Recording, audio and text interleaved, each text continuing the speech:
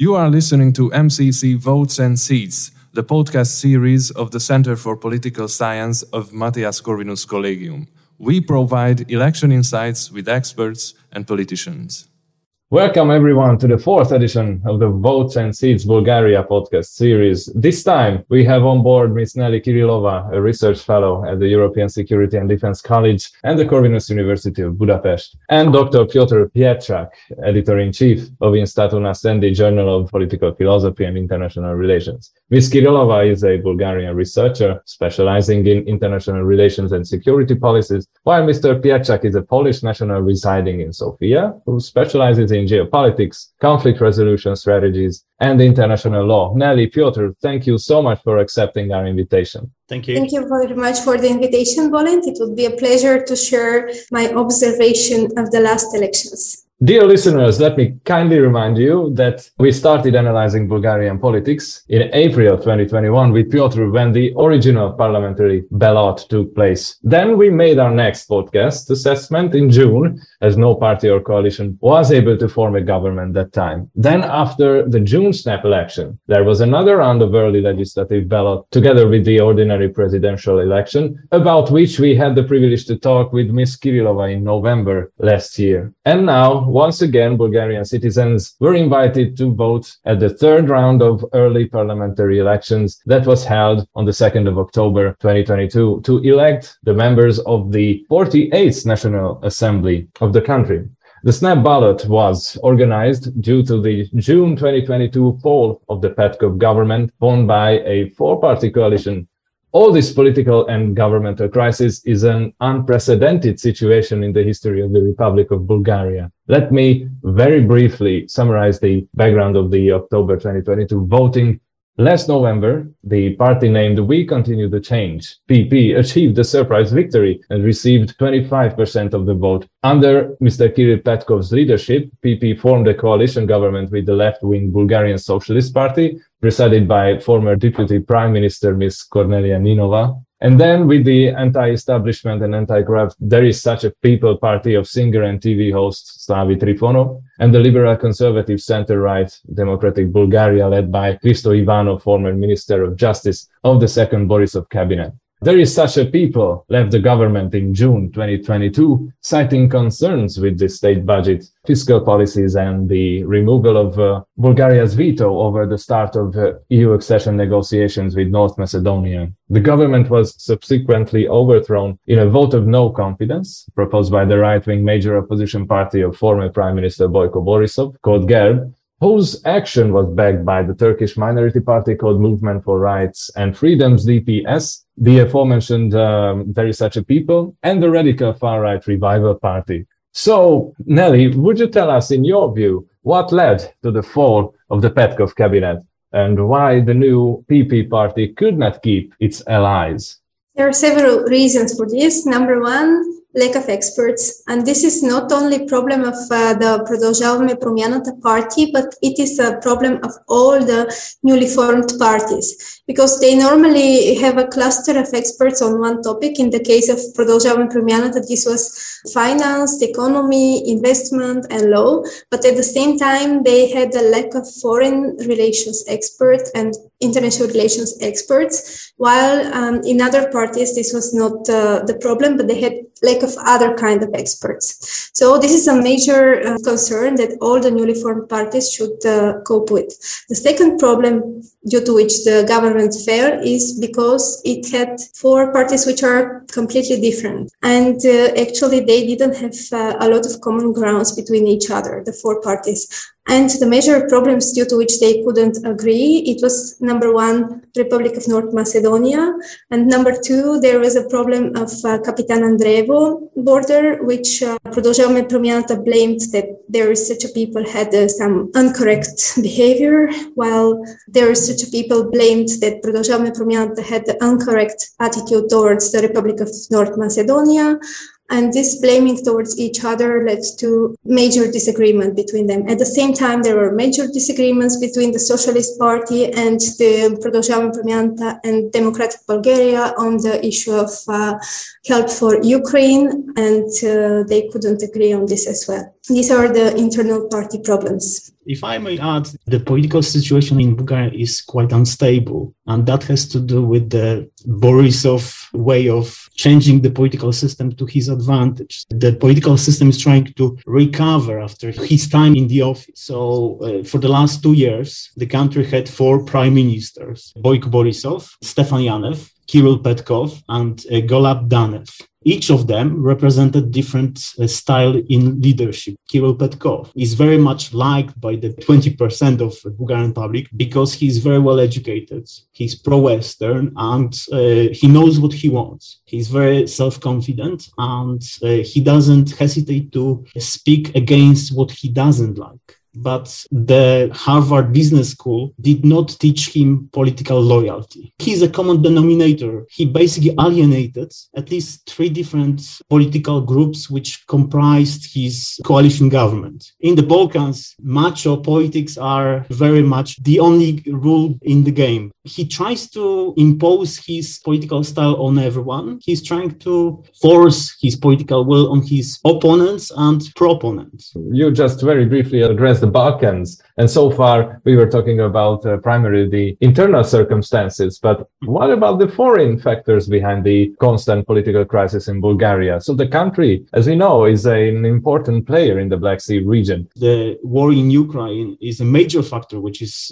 destabilizing the whole situation. Kirill Petkov was very good when it comes to securing alternative means of getting gas supplies to the country, because before he took over the power, the country was 90% dependent on Russian gas. Now it has changed because of the interconnector with Greece and with Azerbaijan. So he has achieved something of significance. However, when it comes to the hyperinflation, he didn't explain to the ordinary men and women of Bulgaria that his government is looking after them. He cannot communicate the message or the good policy which he had to the ordinary people. And the ordinary people got upset with him, especially considering that there is a populist tide which is against him. Boyko Borisov said that, if you will elect me, I will make sure that the petrol and diesel will be for 2 leva. And now it's like 350. So Mr.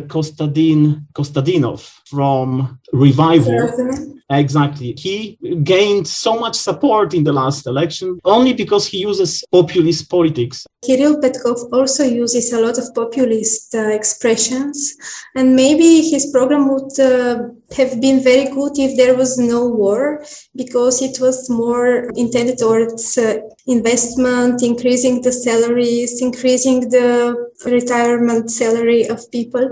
But in the case of a war, there were circumstances that his party couldn't manage quite well, and this affected the population. For example, this higher inflation was number 1 because of the internal attempts to make the salaries higher, and number 2 because of the external effect from the war.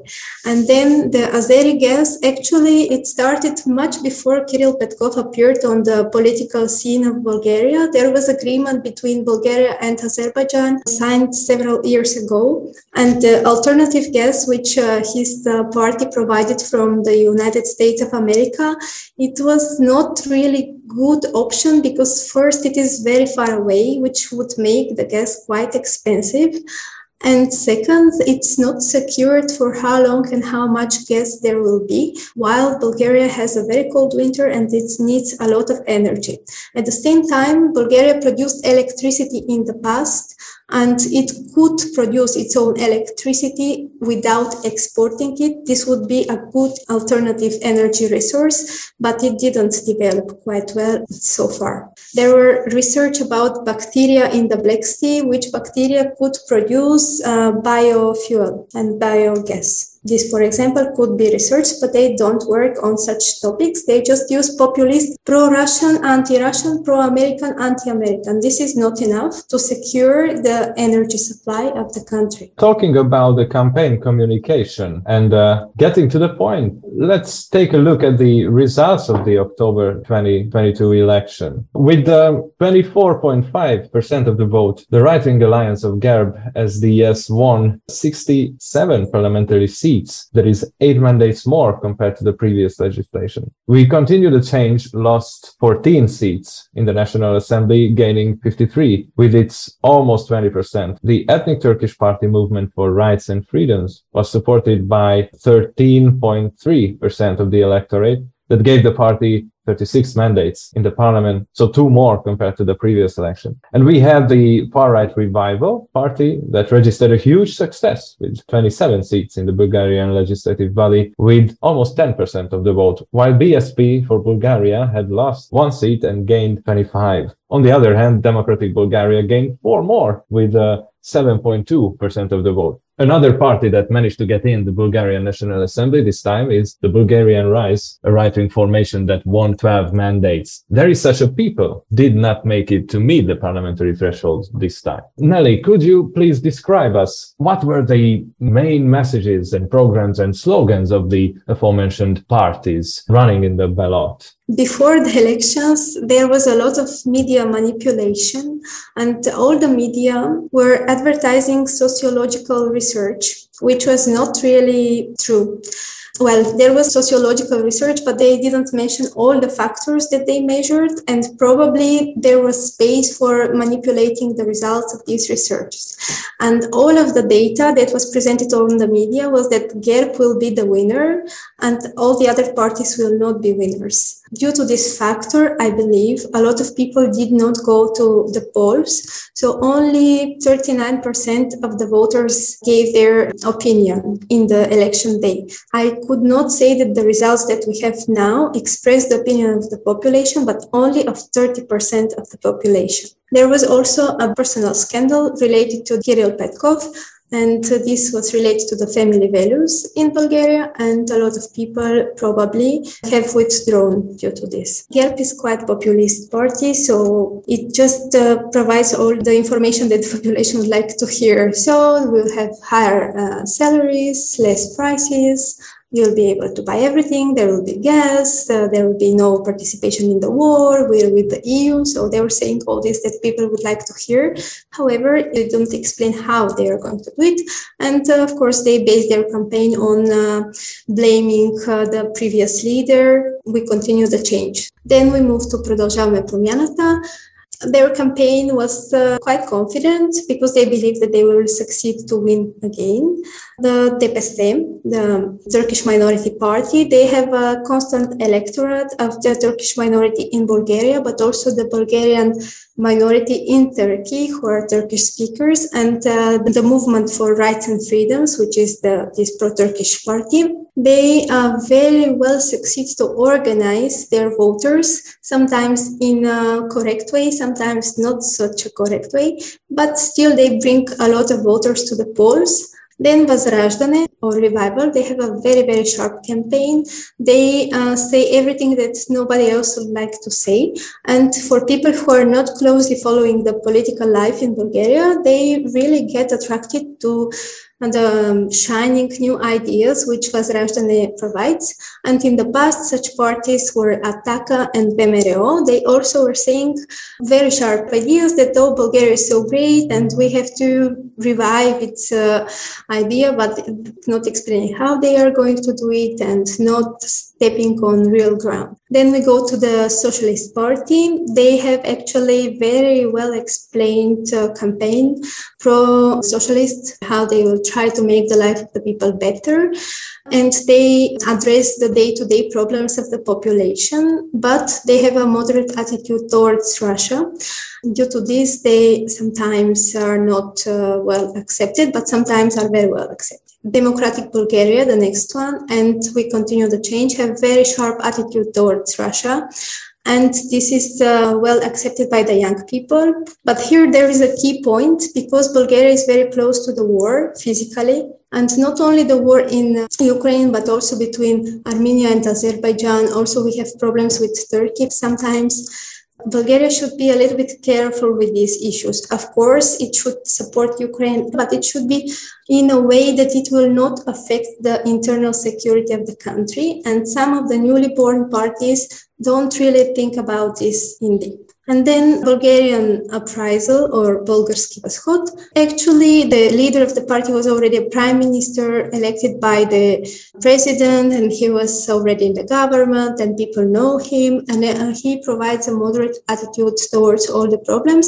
He himself sounds reasonable, but the people that he's surrounded with sometimes are questionable, and this is why it's not really clear whether he's going to succeed in the future or not. And there is such a people, they lost, but they say things which are not popular. So it is exactly the opposite. Возраждане says what the people want to hear, and some parties say very populist claims like we continue the change and GERB, while there is such a people, they say what people don't want to hear, and this is why they are for.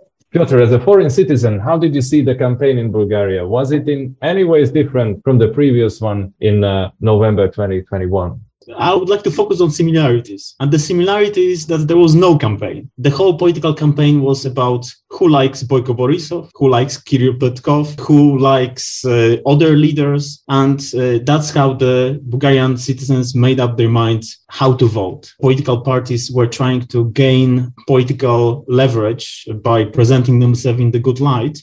But the circumstances that led to the election basically discouraged people from voting. Less and less people in Bulgaria and less people in Europe wants to vote because they are disappointed with the political leaders. It's not only Bulgarian phenomenon. I would like to agree with Nelly Kirillova. The Turkish Minority Party, for instance, gained a lot, and they are the only party actually which is successively winning more and more votes for the last 2 years. And the way they attract the voters is quite peculiar, basically. It's not only in the most legitimate manner. They sometimes go to local little towns in southern Bulgaria and they try to persuade the local citizens to vote for them with the little gifts which shouldn't be allowed.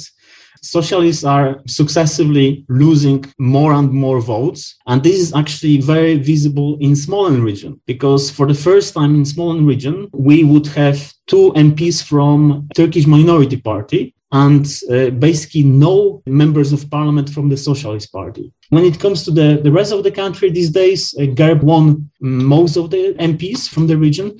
But when it comes to different parliamentary blocks, the very fact that Kirill Petkov preserved 20% of the votes suggests that they might stay a little bit longer than, for instance, the party of Slavy Trifonov in Bulgarian politics. The political leanings of the electorate is very unpredictable. Talking about the people's ever-decreasing will to vote, the turnout this time was 39.4%, which is considerably low, but not a negative record in the country's history. It is even less because about 39% votes were recorded, but out of them, 3.4 votes were for no one. So the votes that went to a party or a candidate were indeed about 35-36% of the whole population, which is even less. Why the people don't want to go to the polls? Oh, maybe they are discouraged because of the media manipulation in advance. The Turkish party, it used Turkish language, and this is another problem because it's not allowed in Bulgaria to make a campaign in a language different than Bulgarian, but they use Turkish language specifically for addressing the population which is Turkish speaking. The problem with this is that sometimes they don't speak Bulgarian language. And then they go to the polls and they don't know for whom they should vote. They just look at the numbers.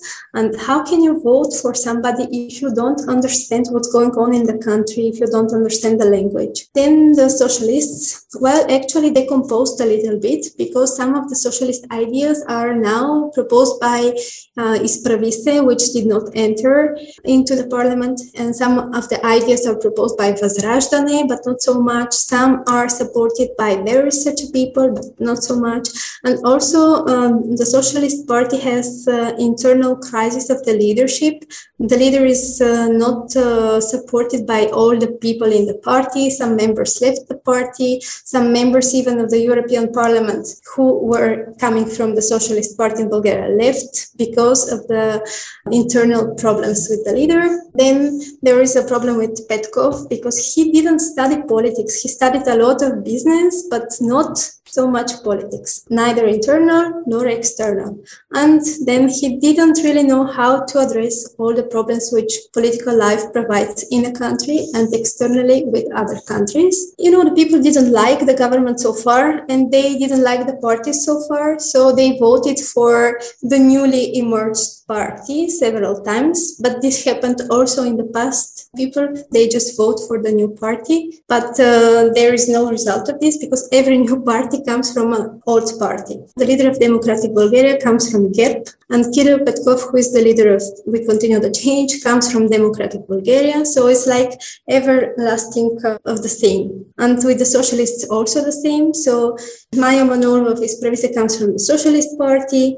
Yanev from Bulgarian Uprisal comes from the Socialist Party, and they all come from the same. It's happening all over the world. It's not a Bulgarian thing. People are leaving the political parties, changing political views, and forming their own political organizations, parties, and they succeed in politics. In order to succeed in politics, you need to have some experience. Nelly and Piotr, you kindly introduced the ideas and political agenda of the less successful Bulgarian political parties, and you previously started to talk about the campaigning methods followed by former Prime Minister Boyko Borisov's GERB party. But besides the campaign tricks and communication, what else do you think could be the reason and driving force behind the center-right GERB party's victory under Mr. Borisov's leadership? This is a challenging question. I don't think that anyone has answer to the fact that Boyko Borisov is constantly coming back as a winner on the white horse, ready to rule the country once again. He has behind him a lot of influential people in the country and in the region, and he's also not the one who is playing by the rules. If anything, it is Boyko Borisov who is actually a very careful student of Niccolo Machiavelli. He knows how to manipulate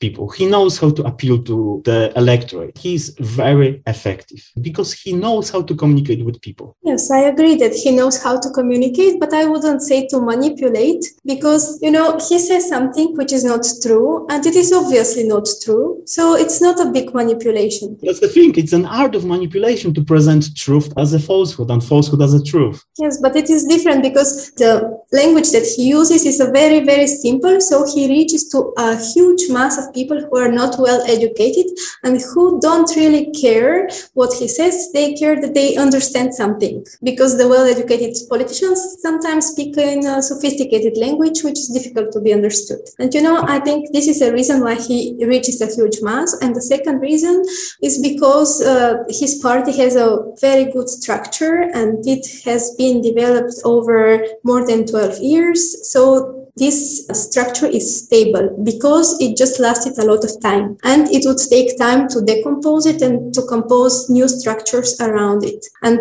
another question is why he didn't go to jail, as he was blamed for so many crimes. I have no answer to this question. I have the answer. Simply because he knows how to manipulate the situation. Why Borisov is not in prison? It's also because of Petkov, because Petkov was a little bit premature in trying to send him there without a tangible proof that is actually required to jail him. There was a situation last year when Boyko Borisov was arrested for basically a couple of hours, and Petkov presented it as a major success of his government. But then the next morning, Borisov was released. The system which Borisov created in the country goes beyond the political elections. He has a backing of the deep state in Bulgaria, let's say. If you compare Petkov and Borisov, both of them present totally different political strategy leanings, very different political program style. And yet it is Borisov who appeals to the ordinary people, and Petkov appeals only to blue-collar workers who happen to live in the majority of the biggest cities in Bulgaria. talking about the ordinary people. As the title of this podcast series is Votes and Seats, do you think this parliamentary constellation represents the Bulgarian citizens' wishes, needs, and demands? Perhaps it does, actually, because it is so pluralized. There is so many parties in the parliament, like 7 parties in the parliament, and the needs of electorate are represented in the pluralist manner. Reflecting on Piotr's ideas, Nelly, do you think can this National Assembly be seen as a good snapshot of the current Bulgarian society? I wouldn't like to say yes, but I would like to say no. But here's my personal opinion, and I'll explain why. In 2019, even before COVID and even before the crisis in Ukraine, in Bulgaria, there were mass protests against the ruling party at that time, GERB. The reason for these protests were the very low quality of life of the people due to low standard, high prices, a lot of corruption, which was really too much. And then COVID was really good for the party at that time because it allowed to stop the people from protesting. And as a result of these protests and unrest, there were a lot of new parties born. Democratic Bulgaria, Yes Bulgaria, We Continue the Change, Возраждане, Bulgarian Восход, Uprising, and others. It's really surprising for me now to see in the new rhetorics of the elected parties that they already would like to have a stable government. And even I was watching at the press conference of We Continue the Change, and they declared that they would be an opposition, yes, but they would like to see a stable government. And actually, this is against the creation of all these small parties and new parties. They were created against GERB, and now they would like to have a government of GERB, which is really contradictory. And even the president also says that there should be stable government, which is also contradictory. But this is in the context of something bigger. The war is really ongoing, and Bulgaria needs a stable government and decision making. Yes, it's true, but whether by GERB, I don't know, because 3 years ago, everyone was protesting against GERB. And then there is recovery assistance money from the European Union that should arrive to every country, also to Bulgaria, but it still did not arrive because of the lack of the stable government. And why GERB should lead it when all the protests started against GERB? Maybe it's related to the premature decisions that We Continue the Change in the past governance, related to the gas prices, related to the lack of enough energy supplies, related to the high prices and high inflation, which they could not cope with. So maybe if they are the leader now, maybe they would bear the consequences of the cold winter and unsatisfaction of the population. At the moment, there is no party which provides experts in absolutely every sphere of the social and political life. Maybe the older parties have better developed structures, but still there is need for experts to be united in clusters on topics that they understand very well. It's important to acknowledge that there are basically 2 blocks which are forming in Bulgarian politics. One of them is led by Boyko Borisov, and the other one is led by Kirill Petkov and Arsen Vasilev. At the moment, the situation looks like the 2 parties that belong to the first bloc, it is GERB and DPS, and the 3 parties which belong to the second one is We Continue the Change, Democratic Bulgaria, and Bulgarian Socialist Party. The kingmaker of the politics at the moment may be the revival and the leader Kostadin Kostadinov, who happens to be a Bulgarian Trump or a Nigel Farage. So whatever happens now for the next 6 months, we are in the hands of the very populist leader who is pro-Russian and who knows that whatever happens, if he will distract the political system, it will be in his political favor because he just doubled his political gains and his little party is becoming bigger and bigger. Well, this populism doesn't really work because only about 35-36% gave a vote for a party or a candidate. So 65% of the people don't accept the populism.